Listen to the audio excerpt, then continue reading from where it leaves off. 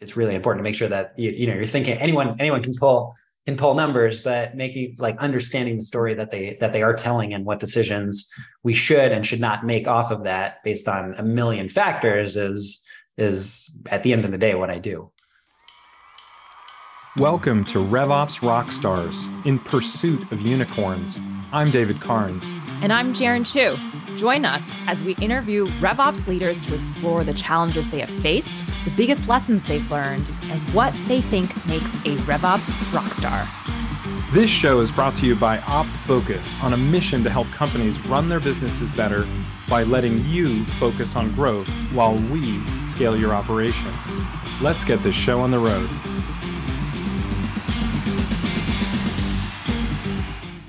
Today's guest on the podcast is a talented RevOps leader with a lot to share. He helps companies run more efficiently and optimize their go-to-market strategies.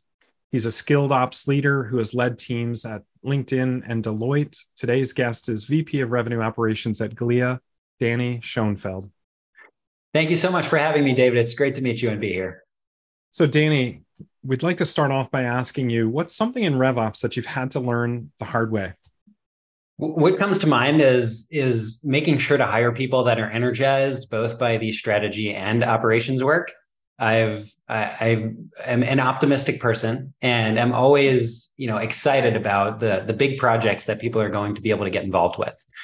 And it's important to not only be flexible in being able to go from one meeting where we're focused on what's gonna generate long-term revenue, what new geographies or new industries are we going to enter, and then 30 minutes later go into fixing some back-end data issue in connecting one data source to a dashboard or many other iterations of that.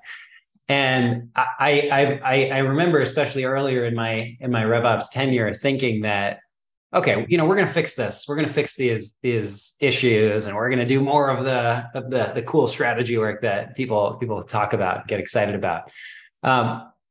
But it's also just it's not enough to just have the skills to be able to go back and forth. I've found that people who are energized by both are what make them really successful in the role. Right? You need to be excited about both the destination of the cool stuff that we're building, as well as the journey of getting there. And then specifically, when trying to hire people who are as excited about the strategy, how do you determine that? Well, I mean, there's some tactical things around the interview process, right? Of really probing and really understanding what sorts of experiences they've had that have energized them. I also like to use case style interviews. I grew up as a management consultant, and it's kind of bred into me. And I think it's a really good way of seeing how people think and trying to weave in both operational and strategic components into that to find out what really excites them and motivates them to like why they're coming into a role like this, why they're coming into if it's a career switch or moving from something like an external consulting role to a more internal, RevOps like position, that getting at why they're doing it and making sure that they're eager to do both. And, you talked about learning the hard way, as you can probably infer from my points. I did do that early on and hired some people who were, like, yeah, I'm fine with the ops stuff. I'm excited about doing the strategy stuff, and having some issues as a result, and it not always working out and needing to make some hard decisions, and shifting my style in terms of the conversations that I had with people up front of really aligning the expectations with the reality of the job, so that it does line up with what people are expecting, has just been a complete shift. The one other point I'll say is modeling that behavior, right? Early on in being willing to roll my sleeves up and showing that and demonstrating, that at this point in my career, I've been, leading teams for many years, and I'm still very involved in the details and have a lot of examples of doing so. Even at this stage. I really love what you're describing about modeling behavior, and it's a good way to kind of zoom into this particular piece around your current role. Your title is VP of Revenue Operations, And I'm interested in learning for you personally, not your team yet, but you personally, Danny, what does your day-to-day entail? And related to that is really how you measure success personally in your role. Yeah. So my typical day these days is basically wall-to-wall meetings of some sort. But what entails those meetings, partially by design. I'm someone who's energized by meetings, especially working remotely. I like spending time with. I've never heard anyone say that. I'm energized by meetings. I'm much more of a meeting person than an email person. I'm also kind of a night person. So if I have something to crank out, I'll often sign on after my kids go to sleep and just, get that done without distractions. I'm very flexible. However, people on my team like to work. That's what I embrace. But that's part of why it's good to have those conversations, right? How people work best. Some people just want to sit in a room themselves and crank out work. Some people like me, like I like connecting with people, and I don't do it physically nearly as much as I used to in a remote first company, but also, everyone on my team living in different cities, and in some cases different countries. But my day-to-day then is it's often, I'll span from the categorically, right? The sort of exec level meetings where I'm representing the go-to-market org from a both strategic and tactical level to be able to weigh in on if there are some critical, business driving decisions or board meeting preparation discussions that we're working through, making sure that I can share the data-driven perspective of implications for the RevOps team, right? Then I've got my one-on-ones with my team that I'll spend time with each of them. I've got often some problem solving sessions with a few people, whether within my team or, cross departmentally, to work through if there's, a specific project we need to make progress against. And then, like I said, I tend to, I'll sort of catch up on Slacks during the day as needed when I can be a little bit distracted. I spend a number of hours after work with my kids, help get them to bed, usually eat dinner, work out, and then sign back on in the evening to go through if I have some work I'm on the hook for, just to crank out. And I'm a night owl myself. I find my most creative times to be very awkward hours, sometimes definitely after dinner or sometimes mid-afternoon. As a night person, it sounds like yourself, do you have any tips for other fellow kind of night people, owls of sorts, in terms of how they structure their days so that you can get both the social, the communication out, and that deep work that is so essential for the strategy piece of revenue operations? Yeah, and I wish I could say I've cracked that code, because I don't think I have, but I think I've made progress toward that, and I appreciate I think a side effect of the remote environment is letting people operate in, different, just whatever works for them, rather than all needing to be in the office and congregating at a certain time, right? So I can meet with my morning people on my team earlier, I can meet with my night people on my team later, and similarly with people in other countries, right? You can kind of calibrate accordingly. So understanding what works for different people, and then timing it as well. Now, for me personally, what I do, right? I know I sit in this chair for many hours staring at the screen. I don't move around a ton other than spending time with my kids, and I need to move around. So I always block time for myself just to get on the Peloton or whatever for a few hours, catch up with my wife around our respective days, and then make sure that I can block out that time at the end of the day so that that sort of deep work, like you said, and actually process everything that I did, actually turn around everything that I committed to, so that I can set myself up for the next day, right? I really make sure that I go through everything. I'll review everything. I'll outline my list for the next day, what I need to get done, as well as for the week. I tend to be a list-oriented, fairly structured person, which is probably common for this community and your listeners, but that definitely works for me to have that kind of structured time. And I'll also often time my emails or my Slack responses so it doesn't look like they're coming in super late, because I know I don't want to create stress for others. That's kind of something that certainly works. Yeah, I'm hearing your thoughtfulness and also flexibility you're building into your team, especially with folks in different time zones, different countries, but certainly also some of these other habits you're describing, different ways to bookend, different ways to ensure that you are setting aside time to get the activity in, spend time with family, et cetera. When we think about the team a little bit further, I do want to dive into your RevOps team a bit. Your company, Glia, serves banking, fintech, insurance industries. I think you're close to 400 employees right now, or something in the mid 300s. You raised a Series D back in March of 2022. Mm-hmm. Give me a sense of what kind of size RevOps team you're working with and kind of where they're all located time zone wise. Sure. Yeah. So my team, I'm very fortunate to have found this opportunity at such a great company in Glia, and one that is continuing to thrive in the environment and growing, and it has committed to investing in the RevOps function. So before I joined, the different go-to-market leaders were sort of doing it on the sides. Our CFO was managing some aspects of it. Our head of marketing was managing some aspects of it. And they realized as the org became more complex that they needed more of a dedicated function.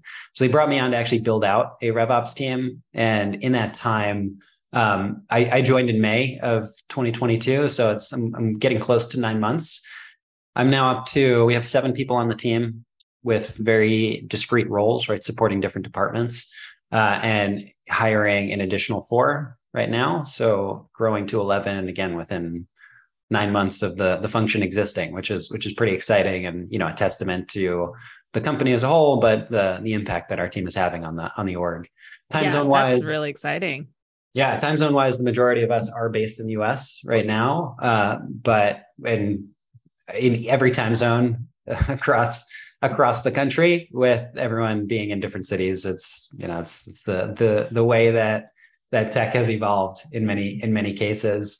Glia also has a huge presence in Estonia. That's where our engineering foundation was started, and our CTO lives there and basically built out the engineering function there. And we have a number of our BDR function is there as well. So I have a team called a BDA, business development analyst team, where we have one of those individuals is based in Estonia as well. So definitely, different time zone wise from the rest of us. We're also hiring in Mexico, and we're not as much of a time zone difference, but certainly being able to partner with the team members there and be on the ground while also being part of the RevOps function as a whole. Having gone from building out the team, essentially 0 to 7 in seat in the last 9 months, and with a handful more that you're trying to fill. Give me a sense of how you are trying to allocate headcount. Like what are the kinds of functions within the team that you're trying to fill? And also how do you balance the role seniority with the different folks you're hiring? Yeah, absolutely. So I'll start with the latter, because I found that what's working is I want to have the department leader in place who is flexible and being able to, right? I talked about the strategy and operations, someone who's going to be excited not only to deal with the bigger picture items, but also get into the details. So to hire the relatively more senior person who is there to build, similar to what I wanted to do, right? And coming in and helping build out this function. And then as we start to establish our be additive to the organization and bring value and demonstrate that, to then bring in more, junior people who are going to be able to take some of that more operational day-to-day stuff off of their plates. So I have a team that's relatively more senior, and like I said, split across individual functions. So I have the marketing ops, sales ops, CS ops, right? Partnering with our direct go-to-market leadership functions, as well as some cross go-to-market teams in data and analytics to help support across those orgs, as well as enablement similarly across those orgs, but leaning into different areas specifically. So not sure that completely got at what you were looking for, but that's how I've thought about building the team so that we have our bases covered. And then I constantly think about, we need to be additive to the organization. We need to make sure that everything, it's not just replacing work that was being done by others, but it's creating more efficiencies and more value for those teams that we're supporting as well, through leverage, through tools, through processes, things that wouldn't have happened if we weren't there. I want to definitely seize on that last piece you're talking about, because you've mentioned a couple of times now, both in terms of, hey, the team's growing because we're increasing impact in the business, but also you mentioned just now around trying to build more efficiency, trying to increase tool adoption processes.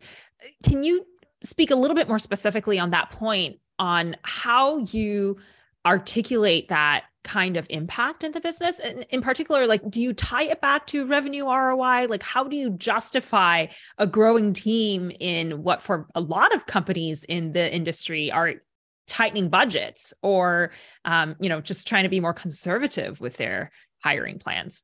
Yes. And I do want to say Glia as a whole is hiring. This is not unique to my team, which is very fortunate. I fully recognize. At the same time, we're not immune to or ignorant of what's happening in the broader market, which is this tightening of budgets and a greater focus on, well, not stagnation by any means, or just cost cutting, but efficient growth, right? In that it's no longer a grow at all costs environment. It's one that needs to be deliberate. And part of the way that we do that, which I was hinting at, is one headcount is not necessarily equal to another, right? In terms of the cost and expected impact. And that's what brings me a little bit to being creative and looking at countries where there's often incredible talent that we can, where the cost of living is lower, and as a result, salaries can also tend to be a little bit lower.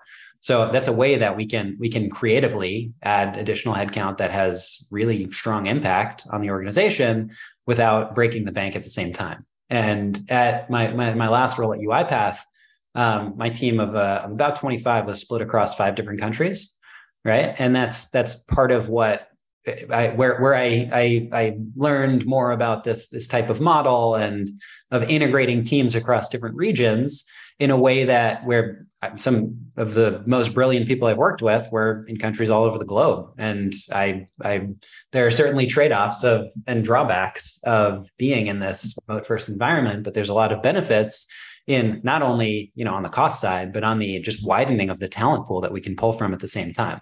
So that's one kind of specific example. There's a lot of others, and tying back to actual revenue created. So yes, I do try to, and we know that, business cases aren't perfect. Pulling an ROI calculation and everything you're doing isn't perfect. But if there are ways to demonstrate actual value, if it's speeding up ramp time of an AE through better enablement practices, right? That's an actual dollar in our pocket sooner. If it's speeding up cash collections through improved processes on our professional services or launch management process, right? That's actually collecting a dollar, because we collect dollars on go live. That's actually collecting dollars in a way that we wouldn't have previously. So I can measure in our ROI associated with that. Not everything is as cleanly tied, but I do push my team and have a very and feel very strongly that we should continue to demonstrate our value, because, like you said, we're a cost center, and it's on me to continue to prove the value that my team is bringing, so that not only do we get the investment, but if and when bad things happen, the leadership doesn't say, "What's RevOps doing?" Right? I want it to always be obvious and front and center. Those are 2 very powerful examples, because what you're describing in those 2 examples is not only efficiency, it's not only doing things better, but it's also all about speed right now. The sooner you can get someone ramped up, the sooner you can get the dollar in the door. That is what determines whether or not, the business can make that next big decision before the competition. Exactly. Yes, you said it more eloquently than I did. And speed in so many ways is critical. And I know we haven't spoken about Glia as a company too extensively, but we are at a critical inflection point in many ways. We were more of a startup-y, picking at the big players in this business, in the CCaaS, contact center as a service business, that were, kind of pesky in some ways, and now are a major threat to them. And they are innovating in ways, or trying to do so in ways that is replicating, or, trying to use a lot of the ideas that are coming from our product side. So it's a really critical time for us to, if we're going to win, right, put our accelerate, and try to win in all these segments and beat these more established competitors as best we can. I love that. I know we're going to talk about Glia a little bit later when we talk about your background. My last question as it relates to your team, before we move on to some other interesting topics, is given that you are hiring in different countries, can you give me a sense of whether there are certain roles that you prefer to keep here in the US? Are there certain kinds of roles you want to keep in-house versus you're okay with outsourcing, say having outside consultants, developers, et cetera, bolster your team? How do you kind of approach that distribution? Yes. And you're right, because I have onshore, offshore, and outsourced resources on my team, and have for many years now. And yeah, I do try to think about it in what makes the most sense. Now, I will say, I'll start with the outsourcing because it's maybe a little bit easier. And I have found, the level, how ingrained we need to be in the business, and our data and our systems and our tools is really complicated, to the point that it's very hard to bring someone on as a mercenary for a short time, such that it warrants the amount of investment it takes to get them ramped up in a way that they can really add value without needing a ton of handholding. So for outsourcing, I more use it for more transactional tasks and individuals who don't need to be as embedded in our data as others. Regarding the onshore versus offshore at the same time, like I said, both Glia and UiPath are relatively global companies. So it's not as critical of an issue. That said, Glia's go-to-market leadership team is based in the US, and there is a lot of value in us being able to work very closely with those leaders. So I've tend to, for the partners that are aligning, for my team members that are aligning with those go-to-market leaders, am hiring more in the US, right? So that they can be closer, they can meet more regularly in person. We don't have the same time zone issues. They, for all of the reasons that they need to be connected, that's tended to work for me. For more, maybe junior team members who are looking to grow and learn how to be that primary point of contact for a go-to-market leader, I've been more flexible in where I'm hiring them. And they, in the future, if you ask me in 5 years, I'm sure I would tell you that I'm hiring go-to-market leadership partners on the RevOps side, right? Everywhere. We're just not there yet, but I definitely see it as a trend, both for me personally and where the industry will head. One of the exciting ways that RevOps teams have an opportunity to engage with the board or investors is the preparation of board materials. Mm-hmm. Is that something that your team is actively involved with?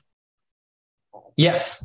We prep a pretty substantial portion of the go-to-market board materials. And is that something that you're doing with specific tool set, or are you doing it in a set way each time? I tend to have a series of slides that resonate with the board that I will update.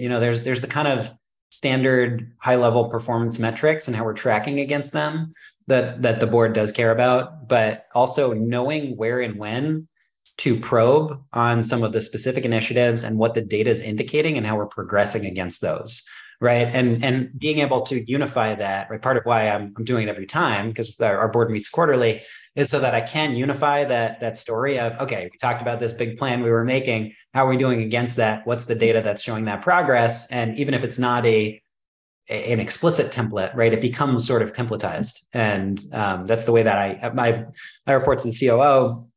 That's the way that he and I have kind of structured those materials, and while recognizing things they care about. So, I already mentioned the efficient growth piece, making sure that that's weaved in through the materials, being able to show, yes, if there was this big investment that we've made, how it's progressing, and both from a cost and return perspective and projections of where that's heading, so that we can keep having that barometer of measuring against. I want to preempt and predict what questions they'll ask, make sure that we have that information ready, because again, I'm not in those meetings, so we'll spend a lot of time going through that and thinking through the different types of questions they'll ask about and scenarios that are likely to come up.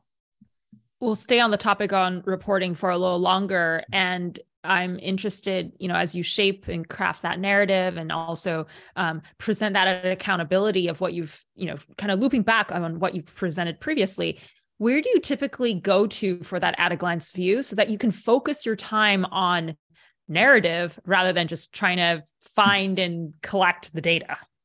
It's a good question. I'd say I spend... It's also an iterative process. I wish I could say I had the narrative fully fleshed out before looking at the data, but often I'll have some crazy idea that I'll run by my COO or my data and analytics person, and we'll look at it and I'll tell something slightly different than we expected. And there's value in that too, right? Because that kind of gets at the story and then refine the narrative. So it's probably a fairly similar amount of time that goes into it, because it's really important to make sure that you're thinking anyone can pull numbers, but making understanding the story that they are telling and what decisions we should and should not make off of that based on a million factors is at the end of the day what I do. So where do you see that data? Are you looking at a specific system? Do you have a dashboard that you always go to? We use for the go-to-market data is all originating in Salesforce. With cost data, we use NetSuite as our ERP. So cost data is coming from NetSuite, excuse me. And so there is some integration of those tools. Regarding specific tools, I then feed Salesforce data into Tableau and have some more consistent reports that I'll look at and modify off of Tableau, because there's often different ways that I need to cut the data that I can't just look at a specific dashboard to do. For our, the dashboards I view more as for our go-to-market leaders who aren't going to go in and actually manipulate a Tableau table, or a Tableau dashboard. Whereas that tends to be the primary tool I'll use for cutting data. I also am a Excel junkie, which I'm being forced to migrate over to Google Sheets, but I'm somewhat resistant to doing so, just because I used to teach Excel classes and very much. Did you really? I guess that speaks to your management consulting background. Can't get away from Excel.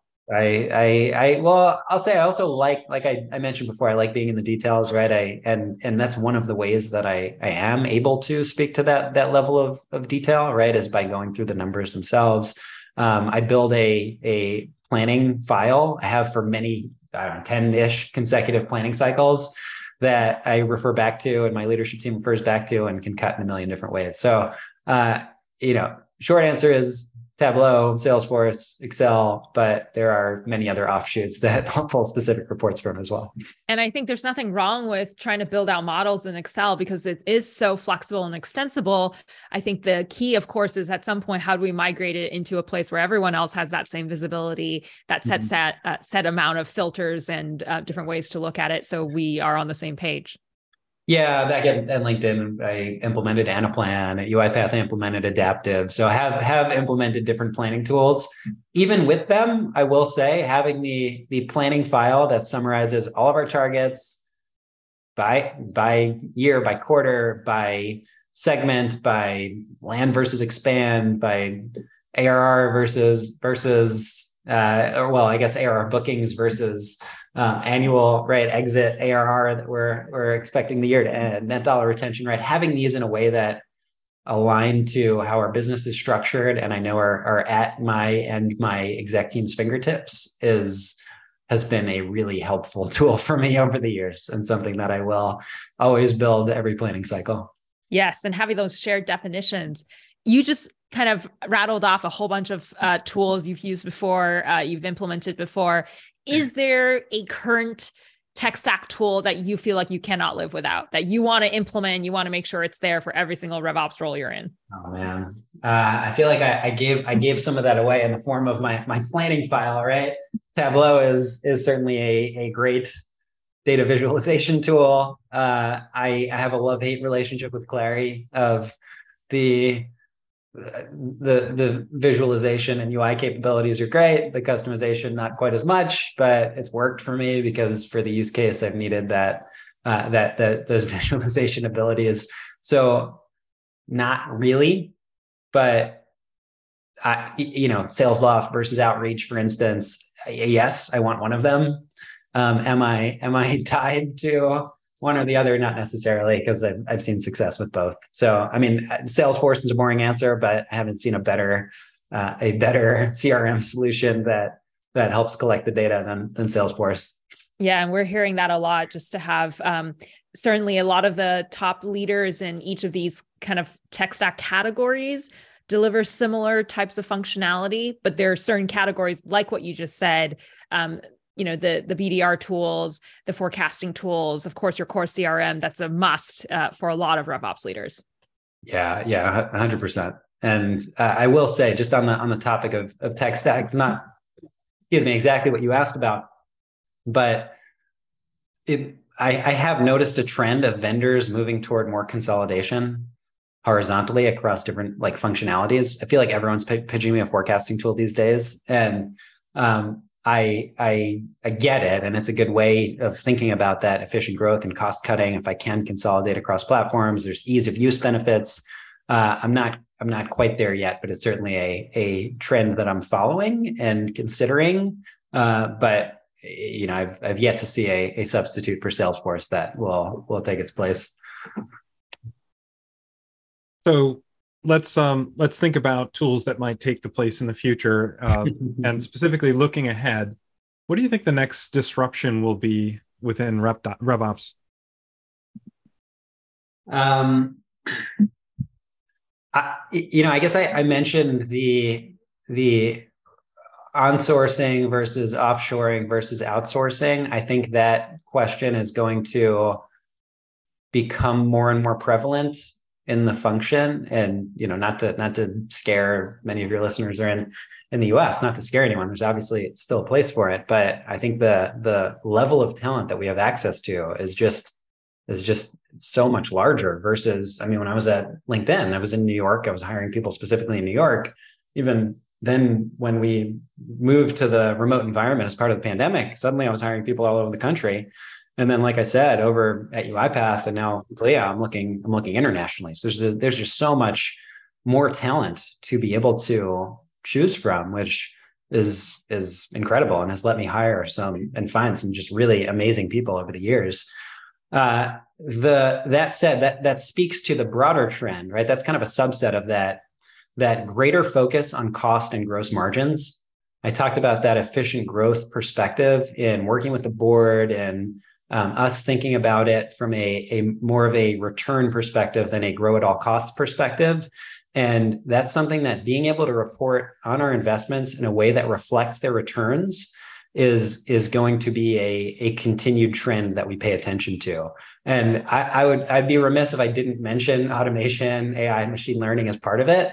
That's what my past employer UiPath did. We recently acquired Aglia, a AI provider. So these are not specific to they're not specific to RevOps, but there's a lot that we're doing and I'm thinking about of applying automation to our processes, right? That's more process automation, which is UiPath's bread and butter, but ways to do more for less and use the same trend that is all over tech news cycles of, in a less explicit way, but of applying those concepts as, AI as a general purpose technology to what we're doing as well. And I'm dipping my toes in it and see a ton of potential there.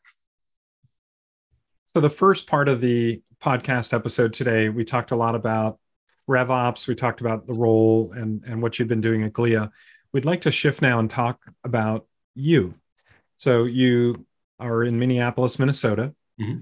You studied economics at Rice. You did an MBA at the Kellogg School at Northwestern. Your previous position, you were Senior Director of RevOps at UiPath. You've talked a little bit about that today. What I'd like to know is, how did you get into SaaS RevOps? Sure. And I'll say when I first entered RevOps at LinkedIn, I was actually in the media function. So most of my RevOps tenure has been in media, not in SaaS. But I've made that transition in the last couple of years into SaaS. I think there's benefits to both, and I think I'm thankful for my experience in media now being in SaaS. Now, with that said, what got me into it in the first place was I've always been interested in technology. I always wanted to work for a large tech company, and I was certainly a fan and follower of a lot of the tools that they'd created. A lot of my consulting work was with tech companies, or at least platforms that we'd work with them on. And I also love that the combination of strategy and operations that I did as a consultant, and wanted to get off the road. I was traveling Monday to Thursday, basically every week. So living in New York, where I'm from, I found this opportunity at LinkedIn, and it was just a chance to get into the tech world. I didn't know much about sales ops or rev ops at the time. I just knew it was a way to mix strategy and operations. And yeah, sure, sales organization. I can apply what I've done to that. That's great. So it was I did a lot of research on it, of course, before the interview process, but I didn't have explicit experience there. It was more just I wanted to get into tech. Now, what I soon learned after that, which is what brings me here, is that it was a great fit for my skills, for my interests, for being in a visible and impactful role in tech companies, of being able to work on these really critical projects that were setting the blueprints for how we were going to grow and expand and reach the next level. And I loved that. So that's what got me into it, and that's what kept me. So you're coming up on a year in your current role at Glia. If you could go back to day one and give yourself some advice, what would that be? It would be to look for the things that I found interesting versus kind of gunning for the next role, or the next promotion, even, I should say. I feel like I was maybe overly invested in, what can I work on that's gonna help the organization, and in a way that reflects well on my team, that's going to grow my team and get me promoted to the next level and give me a bigger scope. And it was almost on the overly focused on the extrinsic motivation factors rather than the intrinsic motivation factors. And when I look back on my time earlier in my career, especially, the things that stick out were the ones that, when I worked on stuff that was just really cool and motivating to work on. And I found that tended to be, when I was more invested in it, tended to also then create more value for the organization, because it was, we had so many ideas that we could work from, and so many things that can impact the org. And there's a lot more overlap there than I thought. And things kind of work out when you work on interesting things that are you can talk about passionately. And I wish I dedicated a little bit more time toward those bigger projects versus the constant, okay, I need to go there. Well, what's so great about focusing on interesting things is you're going to be more excited to learn and do more with that topic. Danny, you mentioned having children before, and it's okay to focus on promotions and other things like growing your team. It's totally understandable having little ones to think of.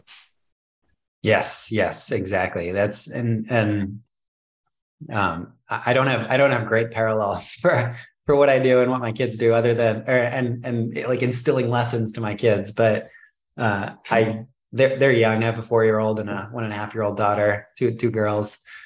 And right now we're focused on what's the most fun. What do they have fun doing? Let's do that. And I'm much less trying to push my hobbies or my interests on them than maybe I had expected to before having kids.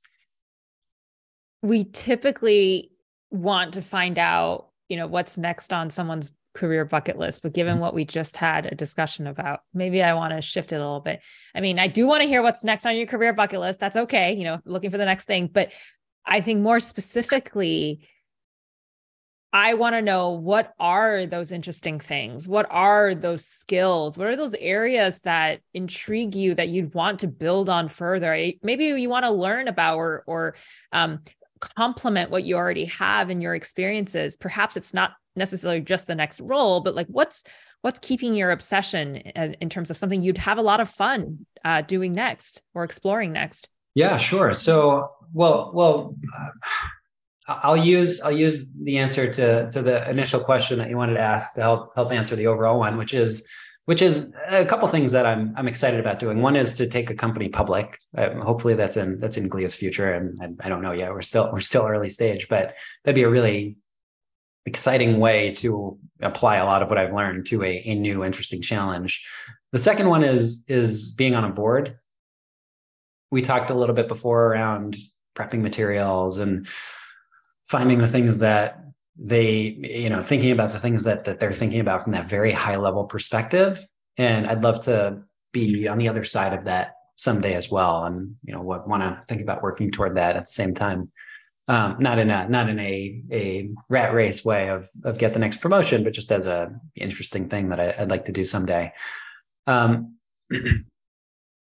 back to the point though of I guess motivation and exciting things to work on.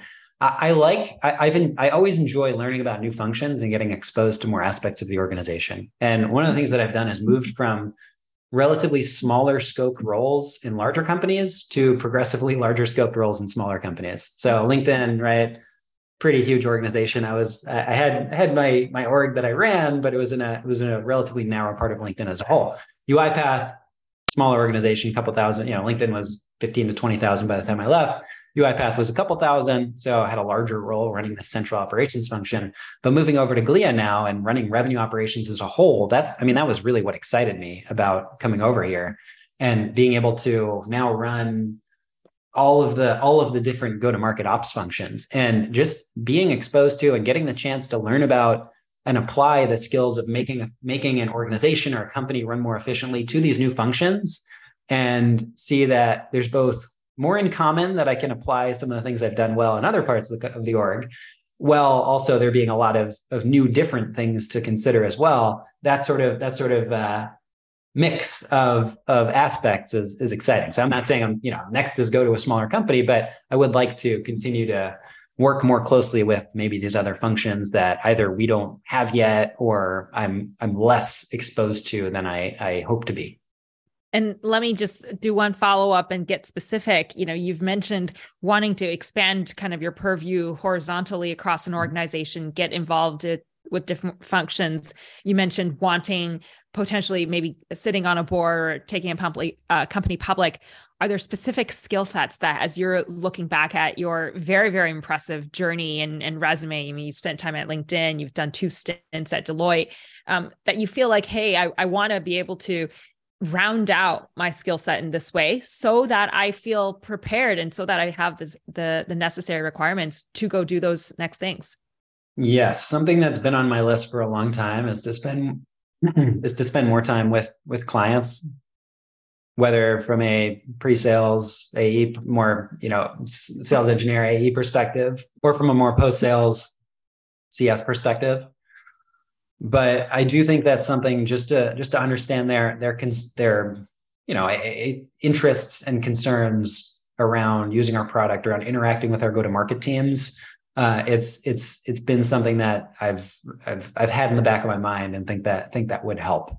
The other, it's partially comes with experience and positioning, but I talked about building a lot of the materials for the board meetings. I'd love to move into being there and being able to engage in those types of discussions and be pushed in even more interesting ways than I, or different, ways that are coming from a different perspective than what I'm used to in my day to day. Yeah, makes a ton of sense. I know also you're not a work only person. You mentioned having 2 daughters and obviously spending family time is important. Outside of work, who are you? What do you do to unwind? What are the things that bring you joy, make you sing literally or figuratively? Yeah. Do a lot more singing than I used to with 2 young girls. Frozen music is pretty popular. I mean, it's a ton of family time, right?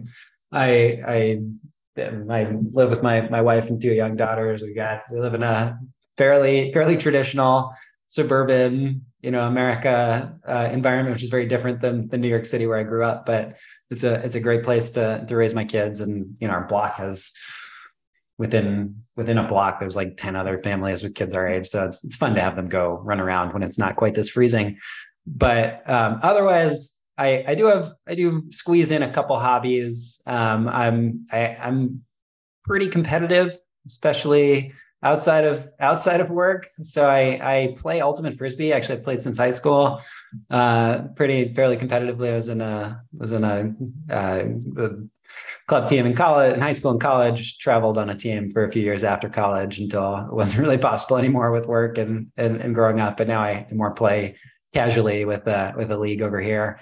And then along those lines, I play strategy board games, also known as hobby board games in the community. It's a good way, it's a good outlet for competitiveness, while also having a shared activity with people who just kind of something to do while getting to know a lot of the neighbors and people around here. The last thing I'll mention is I do enjoy reading and consuming content, and I read a lot of behavioral economics books and listen to those sorts of podcasts as well. And just to try to be a more interesting, thoughtful person. Well, just it's just a lot of fun to do that stuff for me.